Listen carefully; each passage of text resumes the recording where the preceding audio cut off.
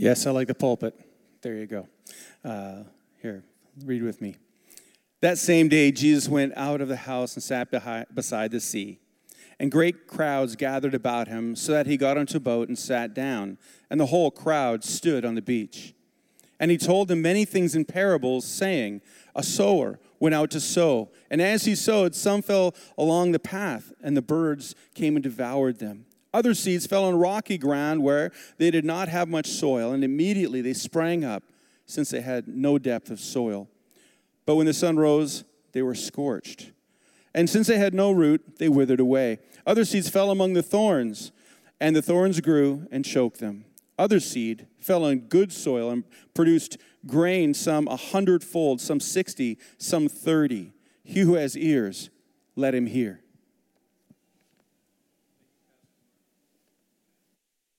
Thank you, Pastor Mark. Let's pray. Father, we do thank you for your word.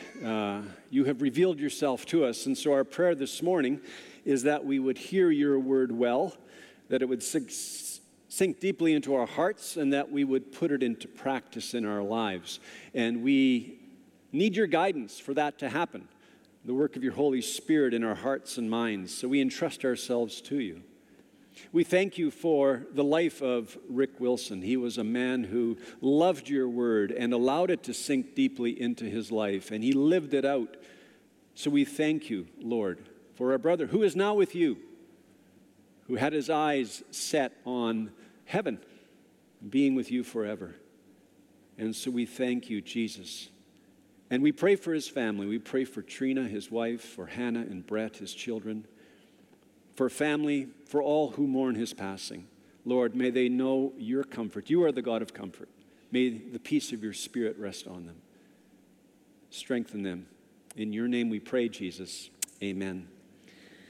Amen. So we are in Matthew chapter 13, as the passage that Pastor Mark just read. And, you know, there's a question that we often ask in our time. I imagine this question is asked in almost any period of history, but what's going on? So we look at the, realignment of global powers and increasing surveillance and government messaging and rising inflation and rising food prices. We could go on, and it's so easy to ask that question, what is going on? It's a good question.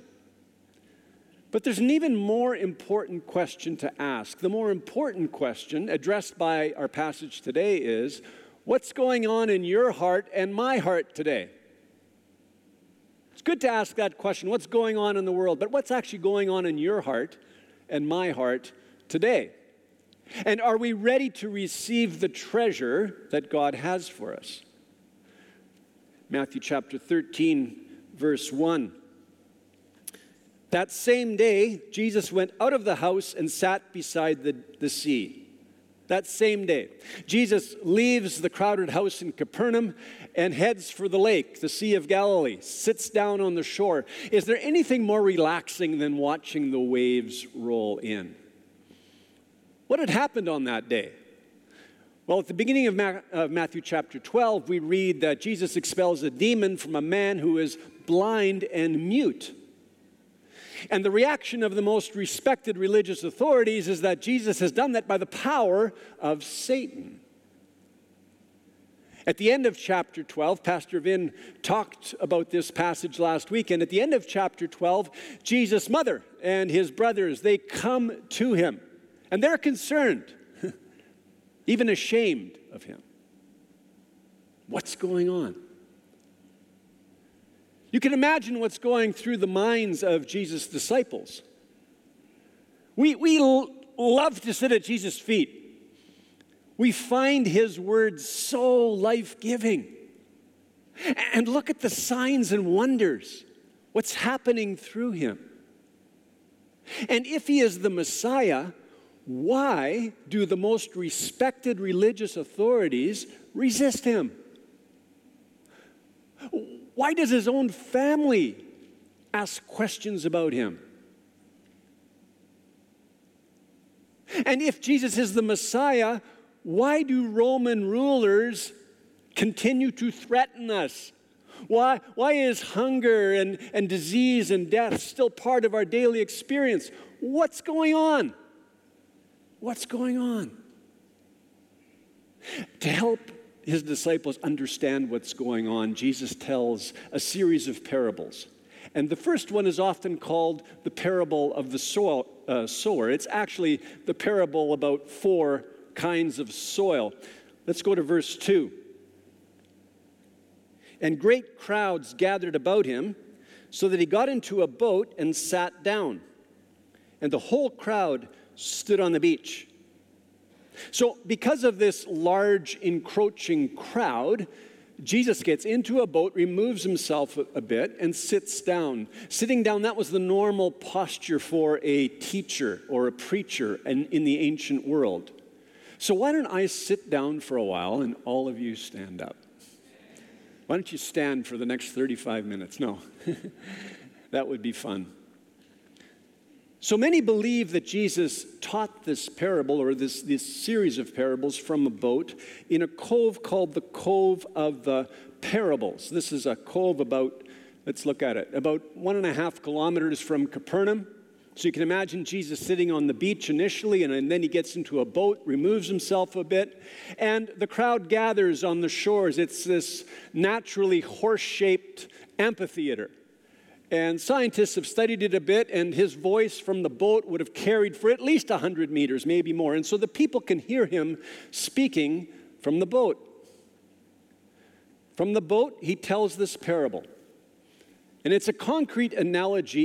It will reveal truth to some and hide truth from others. Jesus tells parables so that his disciples will hear the secrets of the kingdom. But at the same time, truth is being veiled from those who consider themselves to be wise, understanding. The parable is about 4 soils, as I said. There's a sower who goes out with plenty of seed, but there's hard soil, there's rocky ground, there's thorny ground, and there's good soil. 4 different responses. He ends the parable with these words: "He who has ears, let him hear." But Jesus wants us to understand. It could be translated, listen to what it means. Let it sink in. It's a real privilege to hear Jesus' words today. We read the words that he spoke. And the listening that counts, it digests the meaning, allows it to sink in, and then puts it into practice. Listen to Jesus' explanation. This is in Matthew chapter 13, verse 18. "Hear then the parable of the sower. When anyone hears the words of the kingdom and does not understand it, the evil one comes and snatches away what has been sown in his heart. This is what was sown along the hard path. As for what was sown on rocky ground, this is the one who hears the word and immediately receives it with joy, yet he has no root in himself, but endures for a while. And when tribulation or persecution arises on account of the word, immediately he falls away. As for what was sown among thorns, this is the one who hears the word, but the cares of the world and the deceitfulness of riches choke the word, and it proves unfruitful. As for what was sown on good soil, this is the one who hears the word and understands it. He indeed bears fruit and yields, in one case 100-fold, in another 60, and in another 30. The sower on that day is Jesus. In the future, it will be his disciples. Today, it's us. And what is the most precious seed? The most precious seed is the word of the kingdom. When Luke narrates this parable, he says, it is the word of God. The most precious seed that Jesus has, and the most precious seed that we carry today, is the word of God. Let that sink in. The most precious seed is the word of God. By his word, God created the universe. By his word, God has spoken into being this seeding, nurturing, growing, bearing fruit process. By his word, he breathed it out. Through his word, God transforms hearts. It's as we receive the Word of God that our hearts are transformed. Seeds. Let's talk about dandelion seeds for a minute. In the natural realm, all the dandelions are now gone, but they're going to reappear in May or June. Anybody worried about whether dandelions are coming back or not? They're coming back without anyone planting them. On almost every lawn across the lower mainland, across Canada. So are dandelions native to this country? No. Some European probably brought the seed across, the seeds were at the bottom of the boot and carried them onto the ship all the way to Canada, and those seeds have done really well. They have spread across the country. So how does a dandelion reproduce? How does this happen? Where's the DNA? Well, the DNA is in the seed. It's in the seed. And the dandelion, it reproduces without pollination. One plant can do it on its own. And the seeds are carried by wind currents. I remember my parents just freaking out when we, as young boys, we'd hold these puffballs in our hand and just blow on these seeds. So much fun. Dandelions, they keep on reappearing because the DNA is in the seed. What causes the kingdom of God to grow? Well, the sowing of the seed of the kingdom, the Word of God. As we share the Word of God, the kingdom of God continues to grow. Jesus has the words of life, John chapter 6. And we get to speak forth those words in His name. As we receive the Word, allow it to sink in, and then speak it forth, God transforms our hearts and the lives of others. Some of you may remember Billy Graham. Billy Graham was a great evangelist. As a young man, many of his friends were questioning the authority of the Word of God. And this is just a plug for the winter series after Christmas. We're going to be asking the question, does this Bible actually have authority for our lives? Why would we stake our lives on the Scriptures, the Bible? Why would we allow it to have authority over our lives in every area of life? Our ethics, our future. Why? It's a really important question in our day because many are questioning the authority of the Bible. And that was true in Billy Graham's day as well. One day before God, he was in prayer, and he decided in his heart that he would put his faith in the Word of God and that he would speak it forth. And so as he evangelized people, he would invariably be quoting Scripture. And as he quoted Scripture, he noticed that ever larger numbers of people were coming to faith in God. Speaking forth the Word of God is always an act of faith. We're believing that the word that we have received from God is true, that it's living and active, that it's God-breathed, and that as we speak it forth, the Spirit of God will be at work. Just as the Spirit of God was at work when Jesus spoke forth the Word of God. The seed of the kingdom is the Word of God, and it's always capable of producing fruit. Always. What changes is the condition of the soil. What changes is the condition of the soil. There are different responses to the Word of God because of the condition of people's hearts. And an important question for us this morning as we read the parable is, what's the condition of your heart? What's the condition of my heart? The condition of the soil of your heart, it really matters. The condition of the soil of your heart really matters. In Jesus' parable, as the sower scatters the seeds, some fall on hard ground, on the hard paths.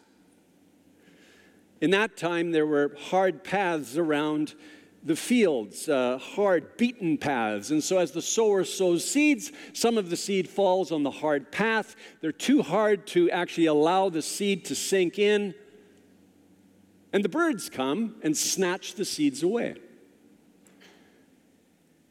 In Jesus' audience, the religious leaders would have been, at least on that day, an example of a hard path. They're hearing Jesus say things, but they're not allowing his word to sink into their hearts. And because of their resistance, the enemy, the evil one, as Jesus says, is snatching the seed away. Our condo sits very strategically on the flight path of crows heading to Burnaby. We live in New Westminster. Hundreds of crows land on our building and on the surrounding buildings on their way to Burnaby. Just a nice stopover.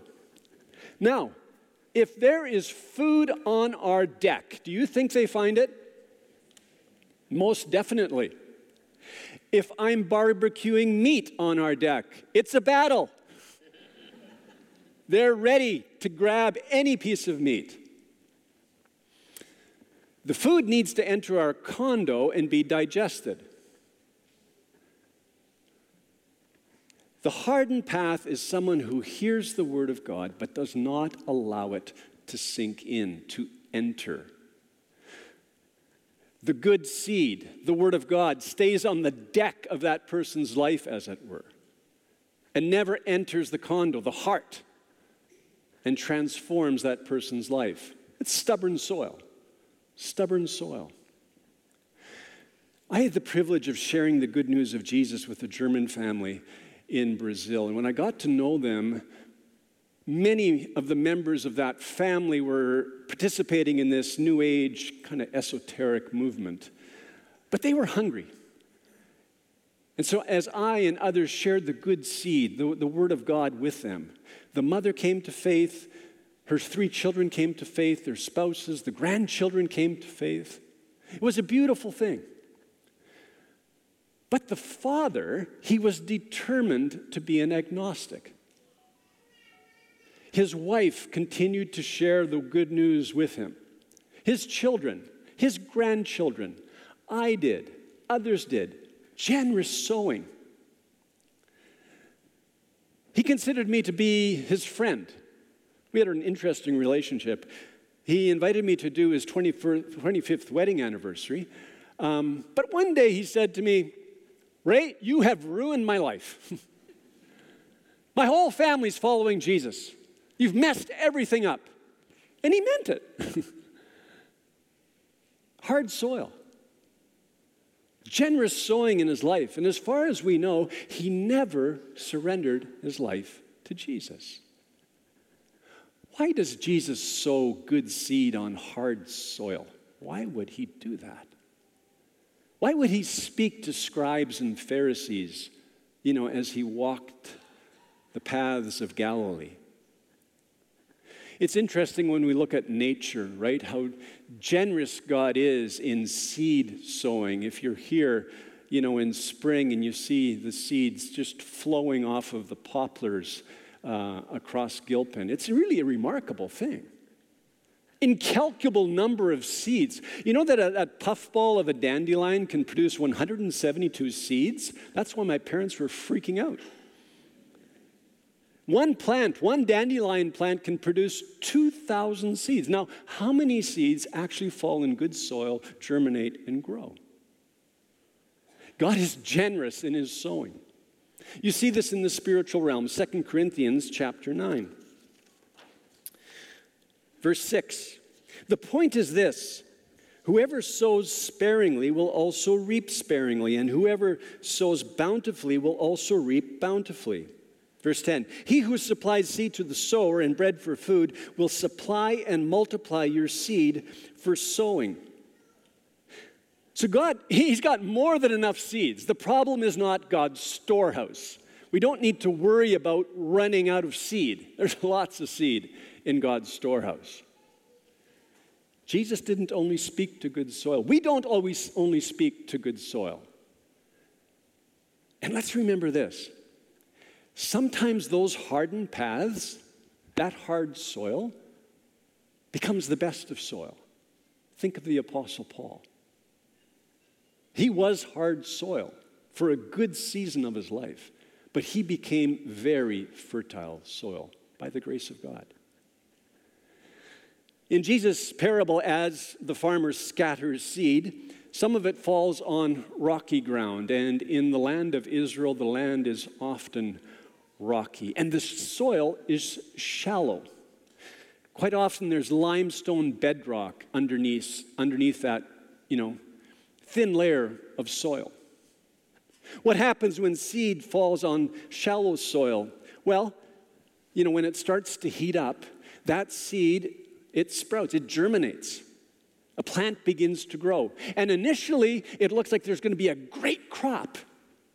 But because of the sunshine, the heat, very quickly that plant withers up because the soil is shallow. There's no depth of soil. The roots can't go down deep and draw on the water below the limestone bedrock. Shallow soil. Shallow soil symbolizes a person that receives the word of God with great joy, enthusiastically, and initially it appears that this person is all in, they're all about Jesus, but as soon as there's a bit of external pressure, some disappointment, some trouble, some resistance, they fall away.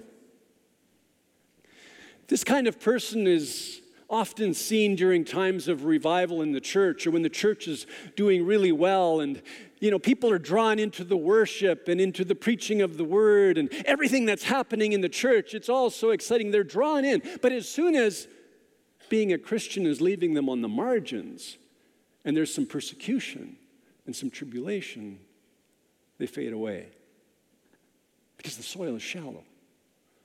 There's no conviction. The roots have never gone deep. The farmer in the parable, he continues to sow seeds, and some of it falls on thorny ground. Thorny ground.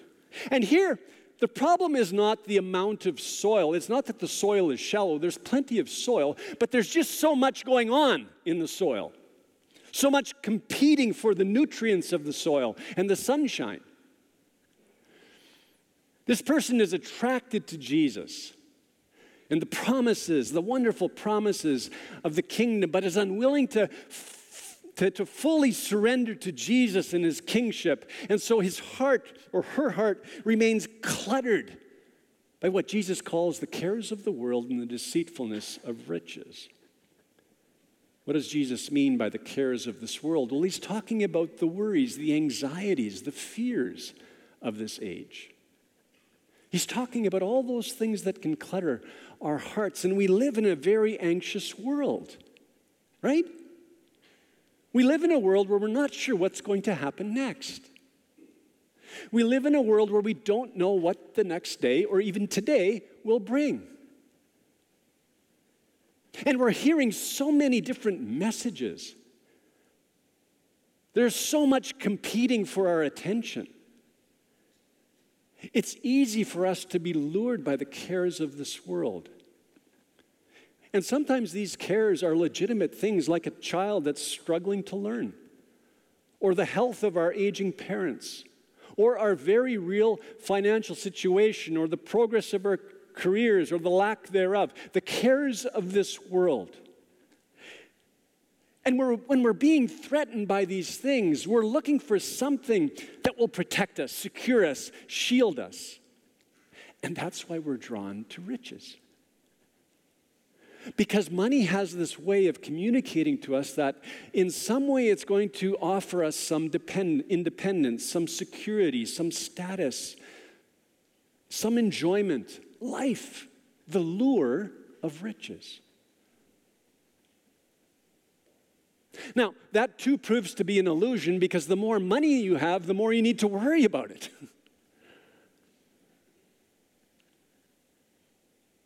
The more you need to be concerned about what you have and how to manage all of those things. Thorny ground, stressed soil. Stressed soil. People with stressed soil are trying to manage all of these cares that are so much a part of their lives. And somehow try to keep Jesus in the mix. But the reality is that there's too much going on in their hearts. Too many cares, too many worries, too many messages. The seeds never enter the heart and actually transform thinking, change values, calm emotions, provide their desired effect, what God intends to have happen in our hearts when we hear the word and allow it to truly sink in. If we don't allow the word of God to sink in deeply, we will never reach spiritual maturity. We will not bear fruit. Now, thankfully, as the farmer scatters seed in the parable, some of it falls in good soil. And when it falls in good soil, it bears fruit, some 100-fold, some 60, some 30. In Genesis chapter 26, 100-fold is considered to be the blessing of God. When I think about good soil today, I think about my brother, my friend Rick Wilson, who loved the Word of God and did allow it to sink deeply into his heart. And because it had entered his heart and formed the way that he thought, and the decisions he made, his values in life, he was able to face ALS. It was, for me, unbelievable to walk with him and observe his sure hope in Jesus, because the Word of God had truly entered his heart and changed him. He was good soil right to the end. And he's with Jesus to get to forever. We praise God for that. Luke 8:15 reads, "As for that in the good soil, they are those who, hearing the word, hold it fast in an honest and good heart and bear fruit with patience." These are people that truly listen. They're those that Jesus refers to at the end of Matthew 12, people that actually do the will of the Father. They're Jesus' true family. And because they're all in, there's an abundant harvest. They're good soil, soft soil. Now, every now and then, someone will ask the question, well, can you be soil number 2 or soil number 3 and still be saved? Is it possible to be rocky ground or thorny ground and still be saved? Well, Jesus would say that's the wrong question. Jesus never says that soil 1, 2, or 3 are good. He never affirms them. When Jesus talks about soil, he's always talking about soil bearing fruit. Look at what he says in Matthew chapter 7, verse 18. "A healthy tree cannot bear fruit, bad fruit, nor can a diseased tree bear good fruit. Every tree that does not bear good fruit is cut down and thrown into the fire. Thus you will recognize them by their fruits." Then Matthew 12, verse 33. "Either make the tree good and its fruit good, or make the tree bad and its fruit bad. For the tree is known by its fruit." So you really don't want to be soil 1, 2, or 3.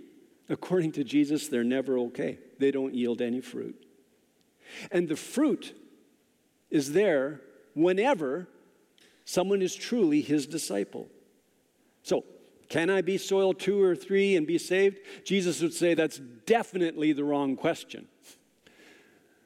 You want to come out of the reading of this parable asking the question, how can I be good soil? How can I be a person that truly receives the word, grows in Jesus, and bears fruit? You may ask the question, well, what do we mean by fruit? Well,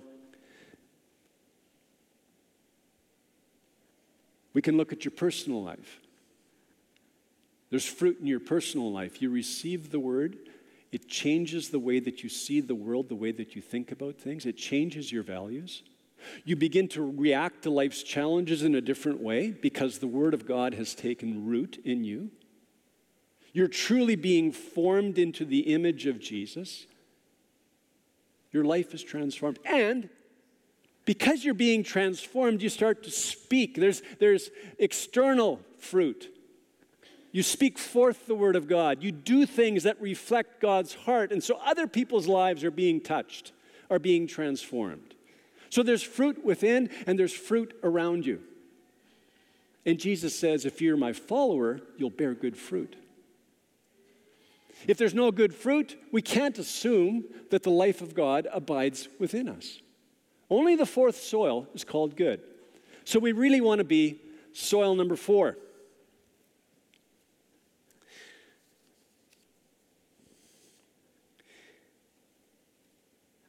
Seed in soft soil, it produces an impact beyond our imagination.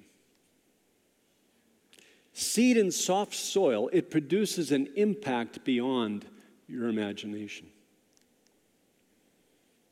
I think it's important to remember a word of wisdom here. The point of the parable is not to compare how much fruit we're producing and how much they're producing. How much I'm producing and that person is producing. The production of fruit, it depends on God, the gifts that He has graced our lives with, our circumstances. We cannot determine or measure how much fruit is being produced through our lives. Praise God for that. It depends on God. 1 Corinthians chapter 3, verse 7. So neither he who plants nor he who waters is anything, but only God who gives the growth. So on that day when Jesus sat down on the shores of Galilee, His disciples wanted to understand what was going on. And maybe you are sitting here today and you're asking yourself, what is going on? And I believe Jesus would say to us, to me, to you, that's a good question. But there's a more important question. What's going on in your heart? What's going on in my heart? As the disciples listened to that parable, the primary application for them was, okay, not everybody is receiving Jesus well, and that's happening because there are actually 4 soils out there. There are different responses to Jesus, and that's going to be the way it is. And when we proclaim the Word of God, the same thing will be true. There will be different soils, different responses, different heart conditions around us. Jesus spoke forth the word of God, and there were different responses because of hard hearts, because of the cares of the world, because of persecution, because of satanic opposition. What happened with Jesus will happen with us. Not everyone's going to receive the word of the kingdom with enthusiasm this Christmas season, but that doesn't mean we should shrink back. We continue to share the word of God with enthusiasm, with joy, because the seed is the word of the kingdom, and the DNA of the kingdom is in the seed, and we trust God to be at work because His word is living and active. Amen. So we trust God with a response. We trust God with a response. Isaiah chapter 55, verse 10. For as the rain and the snow come down from heaven, and do not return there, but water the earth, making it bring forth and sprout, giving seed to the sower and bread to the eater, so shall my word be that goes out from my mouth. It shall not return to me empty, but it shall accomplish that which I purpose, and shall succeed in the thing for which I sent it. So the primary application of the parable is that there are 4 kinds of soil, 4 heart conditions. But then there's a secondary application as well. On any given day, our hearts can be hard, rocky, thorny, or soft. And so the question, what's the condition of your heart today? What's the condition of my heart? What kind of soil are we today? Stubborn, shallow, stressed, soft? Our hearts can be like that hard-trodden path. Our hearts become hard because of sin in our lives, because of pride, bigotry, a judgmental spirit, sexual immorality, whatever sin is occupying our hearts can become hard because sin resides within us. And when that is true, we need the grace of repentance. We need to humble ourselves before God. What often happens when sin resides in our hearts is that we start to question the Word of God and elevate our truth. And we experience increasing levels of self-deception as we go down the path of our own truth. The hardness may be there because someone has really disappointed us. Someone has taken advantage of us. Someone has disrespected us, and we just can't forgive. And when that is true, then we need to ask for prayer. Our soil, the soil of our heart, it needs care. And so again, we humble ourselves and we ask for God's grace, His mercy over our hearts. Our hearts need to be tenderly proud. Just a crack in the pavement, and a flower can appear. Sometimes our hearts can be enthusiastic, but they're shallow. The Word of God touches our lives, but it's not really sinking in. And if that's true for us, then we need to sit in God's presence, read the Word, meditate on it, and really hear it and allow it to change us. We can be those people that are excited about what's going on, at church, in the kingdom, whatever. But as soon as there's a bit of resistance, as soon as we find ourselves on the margins, as soon as we're being ridiculed, we shrink back. Why? Because the soil in our hearts is shallow.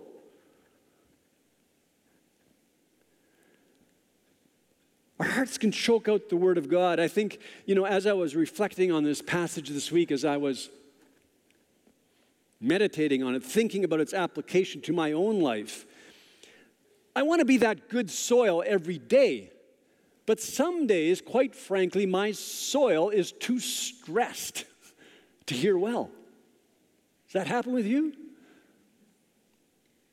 I'm concerned about my family. I've got grandkids to worry about. Concerned about my aging father, my aging mother-in-law. Concerned about the church family, concerned about the future of our country. So many things can occupy my heart. And I need to stop and allow the Word of God to penetrate. And we're all being messaged in so many different ways. We need to put the smartphone down. Maybe throw it out your window. Get rid of it. But you know what I mean? You just open it up and I'm being messaged through Instagram and Facebook and WhatsApp, and it just goes on and on. I can't even keep up with all the messages. And everything that's coming from every major media outlet. How do we process all of that? We have to stop. Find space. It may look different for each one of us, but we have to stop and allow the Word of God to sink in. Allow the Word of God to form the way that we see our day, the way that we see ourselves. Allow it to guide us. So easy to be carried by the cares of this world today. Sometimes we need something that shakes us, that unsettles us so that we finally wake up. The good news is that our hearts can be good soil. They really can. And we can be those people that allow the Word of God to sink in deeply. And if we do, we'll receive from the Lord perspective and peace. What so many are longing for. Meaning, joy, hope. So may we allow the good Word of God to penetrate deeply the soil of our hearts. May that be true for us. Amen? Amen. May we be people that carry the Word of God and speak it forth with joy. As we transition to the Lord's Supper, I think it's a good moment to just stop and reflect a bit and ask the Lord, what's the condition of my heart today? What's the condition of my heart? Reveal that to me and help me, Lord, move forward. Let's pray.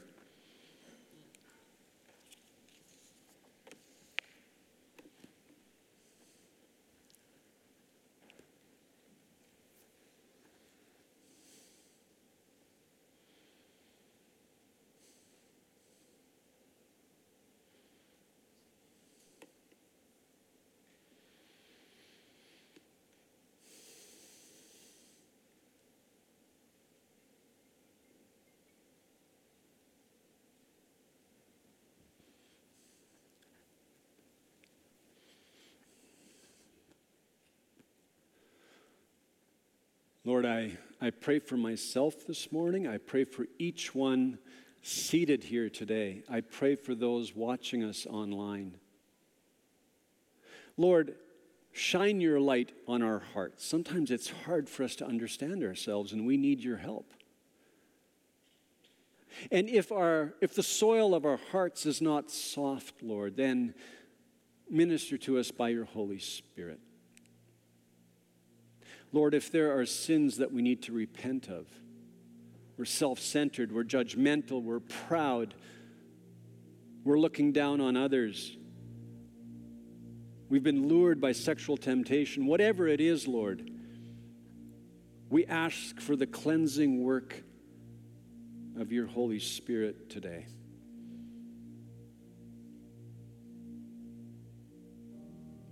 You died, Jesus. You went to the cross. You died in our place so that we might be set free, so that we might have power to not sin, so that we might live for your glory. So, Lord, do your gracious work in our hearts today. If we're sitting here, Lord, and we're bitter because of what others have done to us, or we think that you have disappointed us, Lord, forgive us. Soften our hearts. We ask for the grace to forgive. We ask you to help us see not only ourselves but others as you see them. We ask that we be renewed in our commitment to you. Thank you for your love for us, God. Thank you that your love doesn't fail. Thank you that you're faithful even when we're not. Thank you that you're going to complete your work in us, that we can live according to that promise. And that fills us with such hope. And so, Lord, we ask for the gracious work of your Holy Spirit in our lives today. Soften us, renew us. As we come to your table, Lord, may we remember well all that you have done on our behalf.